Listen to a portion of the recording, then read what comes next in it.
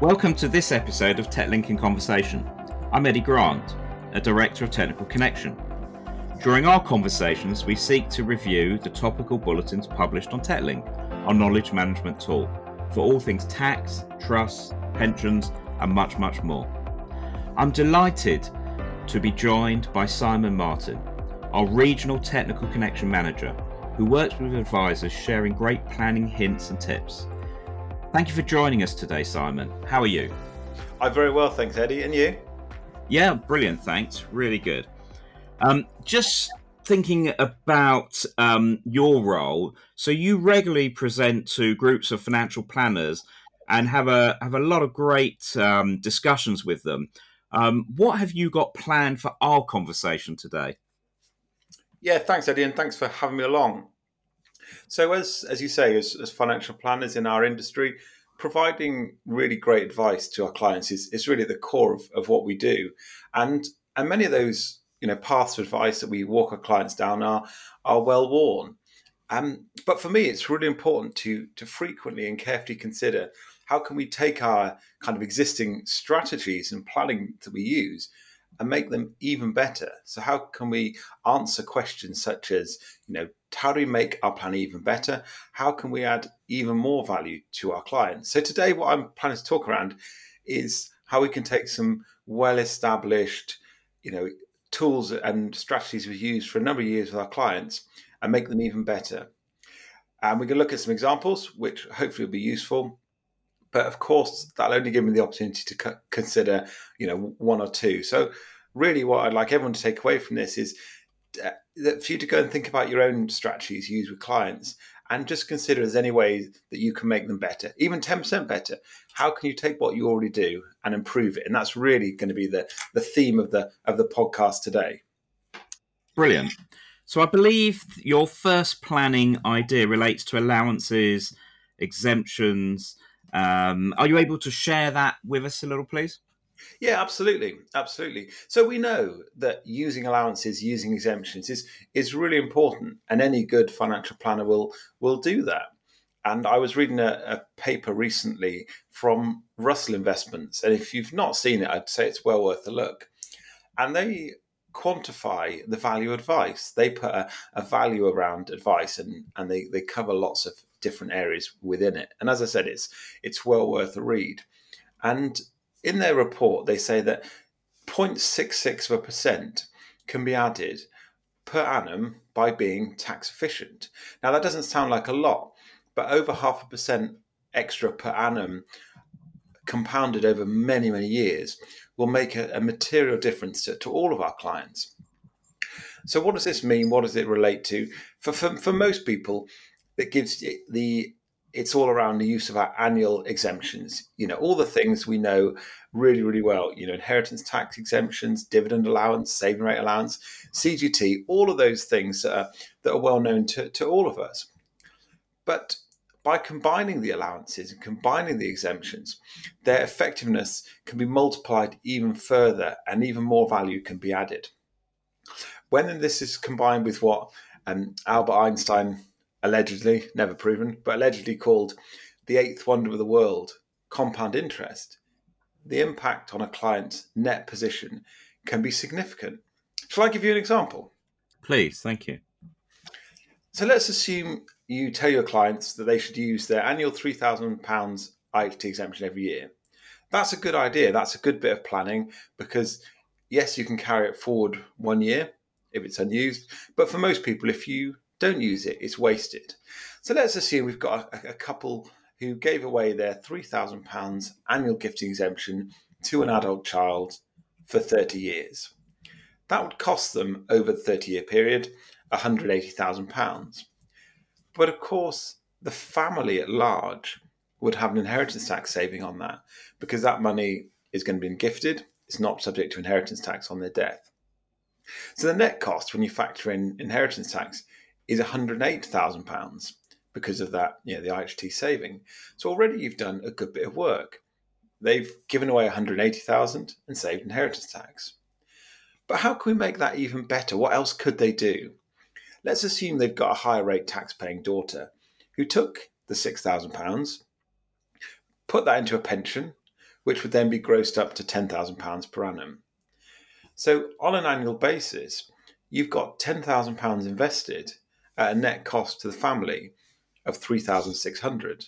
So that's the pension contribution grossed up and the impact to the inheritance tax as well. So that's already a fantastic piece of planning. You've used more than one inheritance tax or tax relief to turn 3,600 into 10,000. But let's assume that grows at 5% a year. What would you think that would be worth when daughters had invested that for 30 years at 5%? What do you think, Eddie? 5 years of compound growth, what do you think the net return will be? I've no idea at all. That's why I'm pleased to say that's why you're here, because you know the answer. Well, I've got a compound interest calculator. So assuming that grows at 5% a year for 30 years, that would be worth 741,000 or thereabouts. So by careful planning, by using allowances, using exemptions over the long term with compound interest, you've turned 108,000 into 741,000. You've nearly filled up the daughter's lifetime allowance by careful planning. And these are the kind of things that, if you think right back to the start, yes, giving £3,000 a year away is a great thing to do. It saves inheritance tax. But does it make a material difference? Well, when you compound a strategy over a long term and use more than one gifting exemption and more than one allowance and exemption, actually you've made a real material difference to that family. Now that's just one example, and the numbers, of course, are there to fit this specific one. But my challenge to you is think about what else do you do that you could, bring together and bring alive and compound and multiply to make it even more powerful. So hopefully that gives you a bit of an overview of, just one example of things that you can do and we can do for our clients. That's brilliant. So just thinking about one of the themes you picked up around RHT planning. So it's clearly a really important area. So we now are in a situation where allowances have been frozen and the nil rate band is fixed until 2026. What planning ideas can be used in this area? Well, as you know, and as everyone listening knows, there are endless things you can do, from making gifts to creating trusts to business relief. And business relief I think is an area which I'd like to look at a little bit today, because for the right client, as you can probably imagine, it's potentially very attractive, securing an inheritance tax advantage in just 2 years. Now, of course, the nature of the underlying investment means that we need to make sure that the levels of risk are appropriate for the clients we're talking to. But for the right client, can be very, very good planning. Securing an inheritance tax reduction in just 2 years. So if your clients are, very elderly or have not got great health, or who want to secure that in just 2 years, it creates a good opportunity. However, my thought here is, can it be improved? How can we make that advice even better? And for me, the challenge arises where the business relief investment is left to a spouse on death, and the surviving spouse is potentially younger. So the surviving spouse must then hold that investment until their death, because really that's when the business relief is crystallized. So what typically happens is, you can probably imagine, you've got husband and wife, being very typical. One of them takes the investment out, they die, and their will leaves everything to their spouse. That's fairly typical. Now, where the spouse is much younger or potentially a lot healthier, the second death may not happen until quite some years in the future. So essentially what it means is that client is then, or the surviving spouse, now client, is holding the high risk investment for quite some time. So yes, the first death has secured business relief, but in some ways, because it's passed to a spouse, you haven't really got much benefit, because it would have passed between them in any case.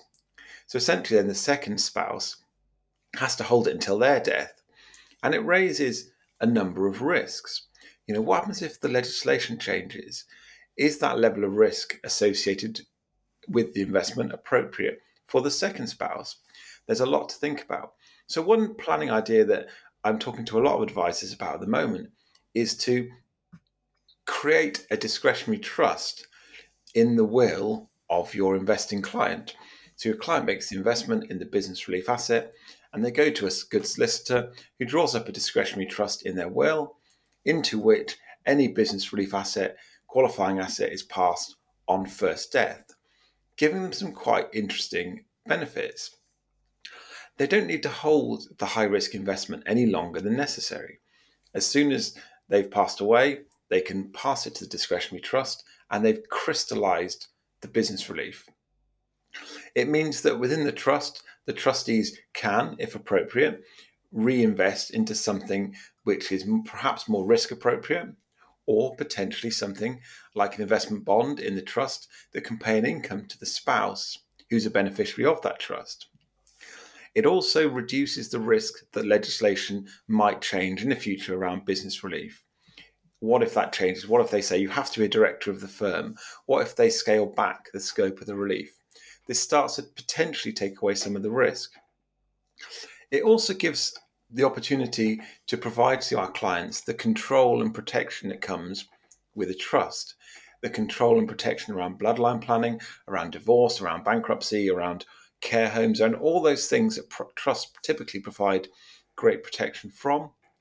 But it also gives us, as planners, the opportunity to engage further with the next generation who are ultimately going to benefit from that trust. It's a great way to include them in trustees and to outline to them the planning that you've done to demonstrate how you've benefited them as part of the family. So it's a great way to reduce risk over the longer term, crystallize some benefits, and also engage with the next generation. Important to remember as well, if you've got a client that you've missed the boat for, you didn't create a trust in the will, you have got 2 years to execute a deed of variation. So don't forget about that. There's lots of opportunities. So really, as I was saying, business relief is a great opportunity for the right client or the right client group because it allows you to de-risk a portfolio, to remove an IHT within 2 years. But thinking about the extra piece, the business relief discretionary trust in the will gives you some real good opportunities. And it's also great to build some relationships with local solicitors because you'll need someone to appropriately create that will. So hopefully that's a useful one. I think it's one that I think can just add a little bit to what you're possibly already doing at the moment. Yeah, that's really great. And as I sit here and think about you talking about trust, and I know you've been talking a lot about the trust registration service, and it probably is quite a good time not to talk about the service, but the importance of actually working with your trustees and actually perhaps assessing whether they're the right trustees. Is that the right lead trustee? What have you been saying to advisors about the trust registration service? Well, I think just that. You're absolutely right. It's really important to think carefully about who your trustees are. Lots of trustees, became trustees 20 years ago, and perhaps they're in a stage in life where being a trustee isn't appropriate for them. I know you, Eddie, have done a lot in the vulnerable client space. And I think this is a great opportunity for a review to say, is someone the right client or the right individual to be a trustee? Do they need some support? Do they need to say, I've done my time as a trustee for the last 20 years. My young son or family member, whomever. So I think, as you say, the key thing, it's an opportunity to review, it's an opportunity to engage, and an opportunity to make sure that the right person is doing the right role within that family. Yeah, absolutely. And I think although the trust registration service feels like a massive administrative task for a lot of trustees and their advisors, it is a really good opportunity to have that conversation, to reassess the trust, to reassess what the purpose of the trust is, and I think it should be seen as a really good opportunity to engage, rather than focusing on the administrative side. No, you're absolutely. I had a conversation with someone recently, and they were seeing it as an opportunity to proactively go out to a client and say, "This has changed. It's not my business that's changed this. It's a HMRC legislative change, and I'm really getting on the front foot, coming to talk to you about it and talk about what we need to do and some of the changes. And I can only imagine that would put them in a or shed them in a great light from that family. If you think about it, if someone rang me and said that, and I was saying, yeah, they're ahead of the game, they've really put a foot forward and take some action, I think it would reflect hugely positively upon them. And for me, that's where the opportunity really lies. And we've got a lot of great content about the trust registration service on TechLink, and hopefully people can go in and have a look at that. I was looking the other day at our TechLink insights, and what I've noticed is there's been a big increase in interest in corporate investing, and I know that's an area you're particularly focused on. Why do you think there has been that increase in corporate investing, and how do you think we can improve our advice in this area as planners? Yeah, really, really good question, actually. So why do I think there's been an increase of interest? I think there are more businesses than there were 10 years ago. And as a consequence, corporate financial planning is growing. More and more people are having little businesses on the side, or changing how they do things. So yeah, absolutely, there's been an increase in the need for corporate financial planning.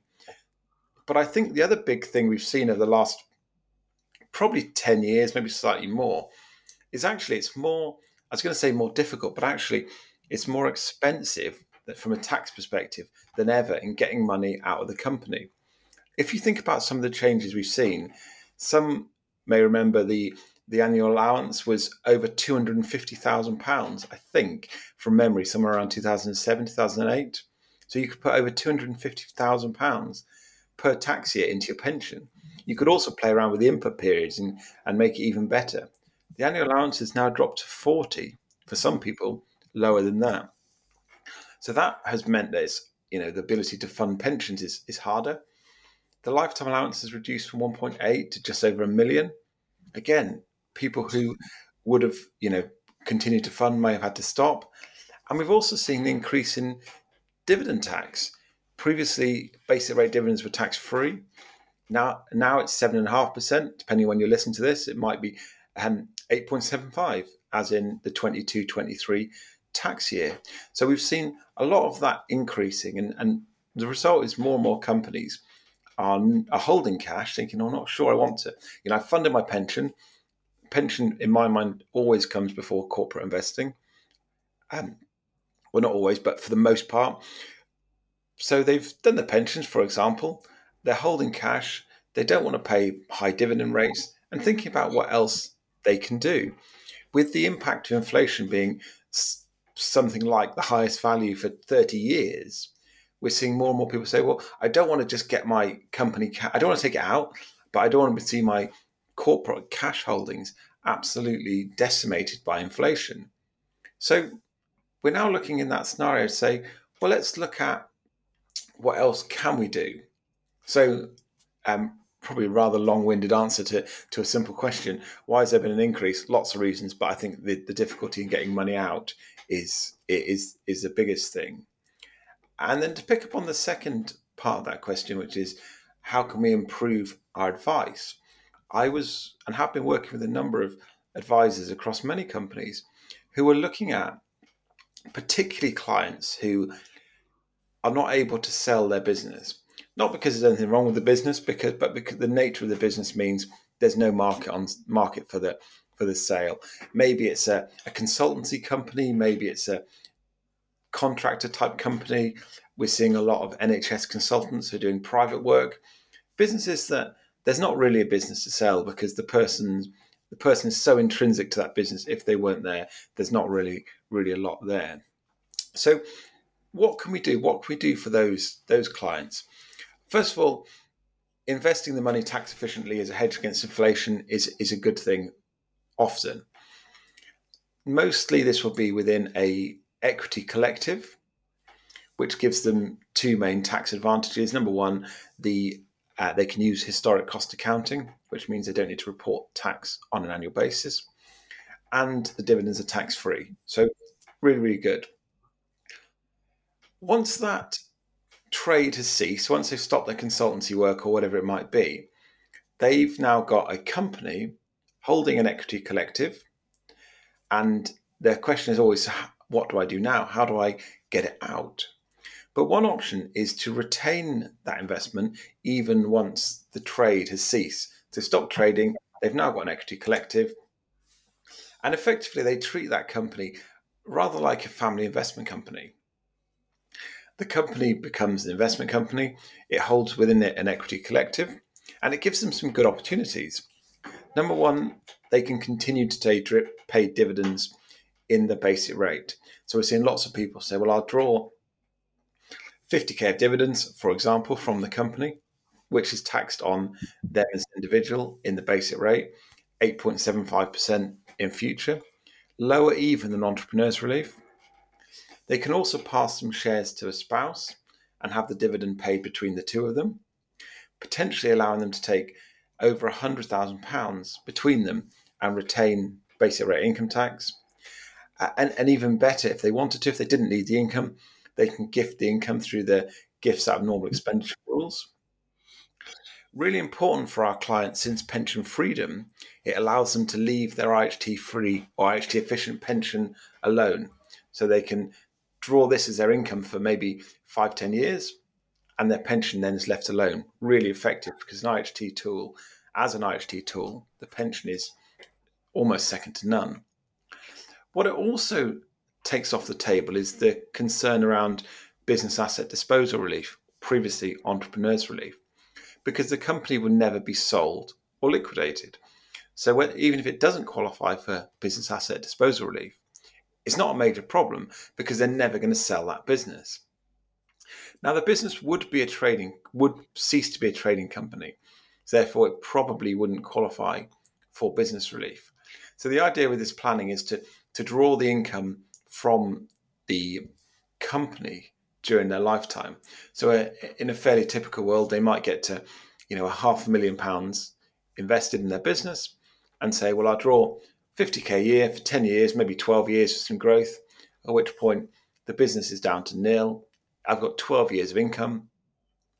Shut that down. Entrepreneurs relief won't matter because there's no value. Business relief will cease to matter because you spent it all. And at that point, 12 years hence, you can start to draw on your pension. If the value is such that they can't do that, or, let's say they've got £2 million, they're drawing £30,000 a year, they're probably never going to run out of money. So they could then look at gifting shares, gifting to family, and potentially gifting into trust. So it gives them really the opportunity to make their company funds work harder, try and hedge a little bit against the impact of inflation, whilst also retaining a long-term strategy. That for me is really, really important. We're not just going in and saying, yep, invest your company money, it's great for inflation, though it is better than leaving it in cash on average, but we're also building it into their long-term strategy, which is really, really important. And that's really really interesting, and I think thinking about planning and thinking about also exiting businesses is so important. Just sort of bringing it into something that's really topical. There's a lot of noise at the moment around the cost of living issues, and it's becoming a real area of concern for people. What planning hints and tips have you discussed with financial planners related to the cost of living? Yeah, good question. There's lots to think about. I think for one, there's all of the basics. How often do we go back and look at our own budgets? Things like that, things that you perhaps become more prevalent as costs go up. Perhaps you do what I did the other day with my children and say, you need to turn the lights off more because our electricity bill's going up 50%. All of the basics, things that perhaps many years ago we would have talked about. We're doing more now in terms of that. Obviously, it impacts people who've got large cash holdings. If you've got a large cash holding, the true value of that is going to be depreciating pretty quick. So encouraging clients really to think about, actually, over the long term, how much cash do you need? It's a great door opener, I think, to goals-based planning. Is a client holding too much cash? It may feel almost risk-free, but actually holding too much cash at the moment is a risk. And goals-based planning, particularly using cash flow modeling, you can demonstrate to a client, this is what you do need, this is what you actually need, and this section you can afford to put away for the longer term to try and create that, that hedge. I mean, there's obviously going to be a lot around clients who are vulnerable. I think the vulnerability impact is going to be significant. And I know you've done a lot of work in that space, Eddie. And to turn the question perhaps back on you a little bit, what have you seen in the vulnerability space? Yeah, I think the issue of the cost of living crisis, for many people, I think obviously it puts additional strain on relationships. So I think one of the things that I think planners need to think about is as financial stress occurs, and if we can mitigate that, but as financial stress occurs, we need to be more on the ball where there's issues of relationship breakdown, and making sure that we consider the implications of that. One of the things always when there's any increased stress is people's attitude to risk, and making sure we keep that under review. Certainly, when you listen to the Lived Experience podcast series that we've had on vulnerability, the one that struck me most was around economic abuse, and the issues that women in particular are impacted by economic abuse. And when people lose jobs, and controlling of budgets is a real issue for a lot of people. And that's something perhaps we need to be sensitive to, and picking up on the podcast series, really interesting 7 episodes looking at different vulnerabilities, and perhaps that is a good time, if you haven't listened to them, for people to plug into them. The other area I think that's really important is around digital capability. It seems so evident now that more and more is online, and coming back to the trust registration service, asking people to complete online forms is fine for most trustees, but there will be other trustees who simply are going to struggle doing things online. And so being aware of that, and recognizing, yes, encouraging people to go online and not ask for paper, but also be cognizant of clients who really struggle in the digital world. And I think that's important, especially if there's allowances, exemptions and reliefs you can only claim by going online, then it would be great to ensure that clients are in that position. I just wanted to ask you, because we always at the end of every podcast ask people for great ideas, and I was just thinking of all the different hints and tips that you've given, Simon, and I was wondering if I could only do one of those hints and tips, which one do you think I should do? If I had to look at one which would be the most relevant, I'd say it would be the one around combining allowances and exemptions. The business owner market is more niche. The business relief investment is going to be a smaller percentage of society, but I would say that every one of your clients, whether they're business owners, whether they're young, whether they're elderly, whatever position they're in, is going to need to utilize their allowances and exemptions, and will be put at a material disadvantage if they don't, or a material advantage if they do. So for me, that's the big one. It applies to, I think, every single person that you would engage with in a different way, but ensuring you've got a process. And going back to where we started, which was, if you can add 0.66% per year just by being tax efficient, if you think about what you charge your clients, that's obviously individual, but 0.66 a year may charge much of you, may cover much of your fee. It may cover more than you charge. I don't know what your structure is, but in just that one small area, I think we as an advisory population can add quite a lot of value. Brilliant. Thank you so much for your time, today and sharing your insights with us. Really, really appreciate it. And as always, it's been great to catch up. Thank you, Simon. Thanks, Eddie. The content of this recording is strictly for general consideration only. No action must be taken or refrained from based on the content alone. Professional advice must always be sought.